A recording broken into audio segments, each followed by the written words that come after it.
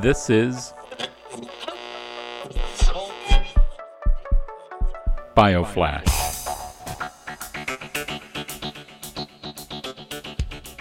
The focus for us has always been do great science with great people and focus on patients. The real mission is to say we're curing 20%. How do we make that 40? How do we make that 60?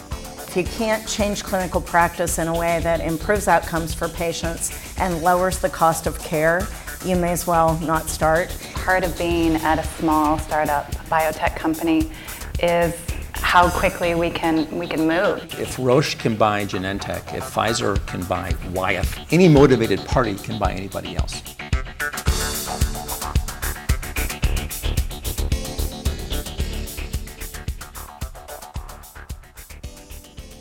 Welcome to BioFlash, the podcast about the San Francisco Bay Area's biotech ecosystem. I'm Ron Ludy, the biotech reporter with the San Francisco Business Times. About a year ago, I reported on depression in the workplace, and it was eye-opening, at least for me. It made me more sensitive, for one thing, to the language of mental health, let alone access to mental health care and other issues, including emerging technologies such as brain imaging that could help with access to care, diagnosis, and getting the right treatment to the right person at the right time. It's an especially relevant subject given ongoing research at the globally influential institutions here in the Bay Area, namely Stanford, UCSF, and UC Berkeley. So when Bring Change to Mind brought its annual Revels and Revelations event to San Francisco, I thought it would be great to bring some of those issues up again.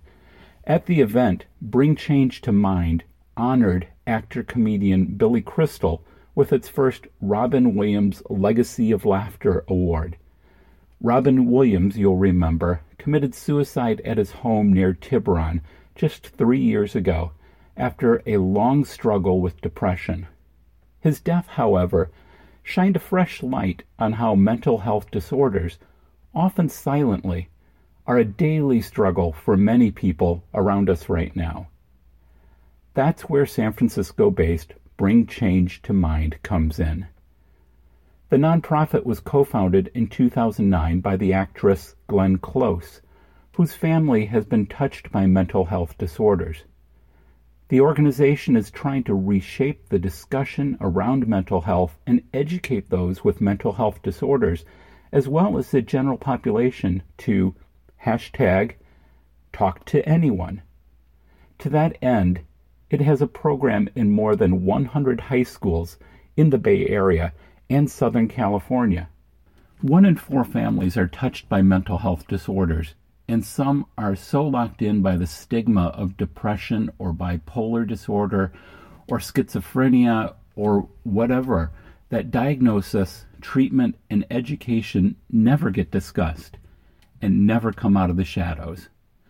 We were lucky enough at the Bring Change to Mind event to catch a few minutes with Billy Crystal as he talked about the award named after his good friend Robin Williams, and Glenn Close, as she talked about advances in diagnosis and treatment and her family's mental health journey from revelation to education. So this has got to be a kind of a bittersweet award for you. Absolutely. Where do you take this? I mean, where do you use this as a platform to talk about mental health issues? And Well, I didn't look at it that way.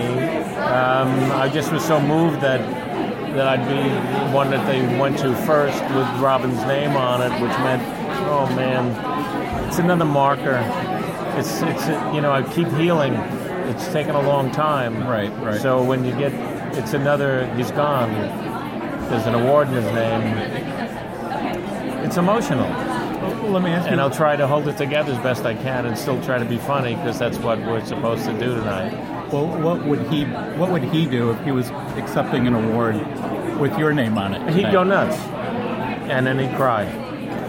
So that's probably what's going to happen. I haven't prepared anything. I didn't think in the spirit of the award or what would I say? What would I do? Usually I would definitely make notes. I don't know. We'll see what happens, you know. And that's how when we were doing Comic Relief together all those years, we'd spend all week writing, coming up with ideas and things and that. And then we'd come to showtime and we didn't do any of them.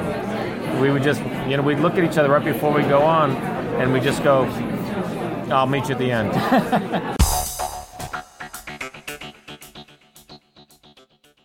Your sister, and you've spoken a lot about this, Yes. was diagnosed with bipolar disease. Disorder, sorry. And her son is diagnosed with schizophrenia. So when you got the diagnosis, when you heard about this from her, She didn't have a diagnosis.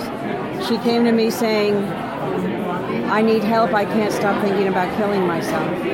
wow. And it took a while to get her properly diagnosed. But when she was properly diagnosed, then her life really began on a whole new level. And she is an extraordinary person. She owns her illness, she's learned how to manage it, and she's living a great life. She's a grandma of two, had 2 grandkids. And thank God she's here. And this foundation that you've set up, what has been your journey from that initial conversation with your sister to the what your nephew went through? Kaylin, yes. Yeah. Where did you grow as far as your own education into mental health? Totally. I mean, our family had no vocabulary for mental illness. My dad was a doctor. Never did it occur to us that Jess's behavior might be because of a mental disorder. It was not talked about, not even supposed. So when she was properly diagnosed, we had to learn what that was, and also with Kaylin, and it was, perplexing and scary at first. We went through what anybody goes through. When Kaylin came out of the hospital, he had a different look on his face, and I think he's taught me so much. He's such an extraordinary human being. I said to them the other day, you've lost that look that was so frightening. And he said, but you have to understand that look was because I was terrified. So I said, all those years I was misreading. Wow. And I think that happens all the time. Yeah. Because us humans, we read each other's faces, and sometimes somebody who's terrified can seem terrifying. Mm-hmm. And I think that can be a very stigmatizing phenomenon. So I've learned so much from both of them, and I'm so proud of them, and the fact that they're coming here tonight from Bozeman, Montana is wonderful. Yep. So why is your foundation based here in San Francisco? Because our CEO is based in San Francisco, and she requested that. Okay. As simple as that. and it's also wonderful because this has been an incredibly engaged. The board is wonderful. Most of them are from the West Coast, and this whole community, I think, has been. Well, you'd have to talk to some of them how open the community has been, but I think tonight is going to be a kind of a groundbreaking night, and so I think it has a good home here. Are you encouraged by treatments? I've reported some on even new insights with brain imaging and that sort of thing to get the right diagnosis for the right person, to get the right drug, if it is a drug, to at the right time. What do you see from your unique perspective? Well, my sister and her son were part of a double-blind trial at McLean, Harvard, because they discovered that they had genes that affect your psychotic behavior. They had a rare mutation. So that was a genetic study. And that, to me, was really hopeful because they were able to take that one gene and then see what affected it and give them medications to see how it affected their behavior. And that's something very real and very vital, which I think will change the landscape of mental health if it gets funded. because you can be more specific. I think one of the things that's so difficult about the meds today is that they're so general in many ways that they can help in very crucial ways, but they also can have terrible side effects. And I hopefully, if our leaders and we demand that research be funded, I think, to me, brain imaging, yes, is incredible, along with the genetic revolution, I think. And you, the part of what I've seen in the materials is this is really the last frontier for human rights, or one of the last frontiers. I think so. I mean, look what's come out across the world now about abuse. We've all known that abuse of women is a global phenomenon that's been going on for millennia.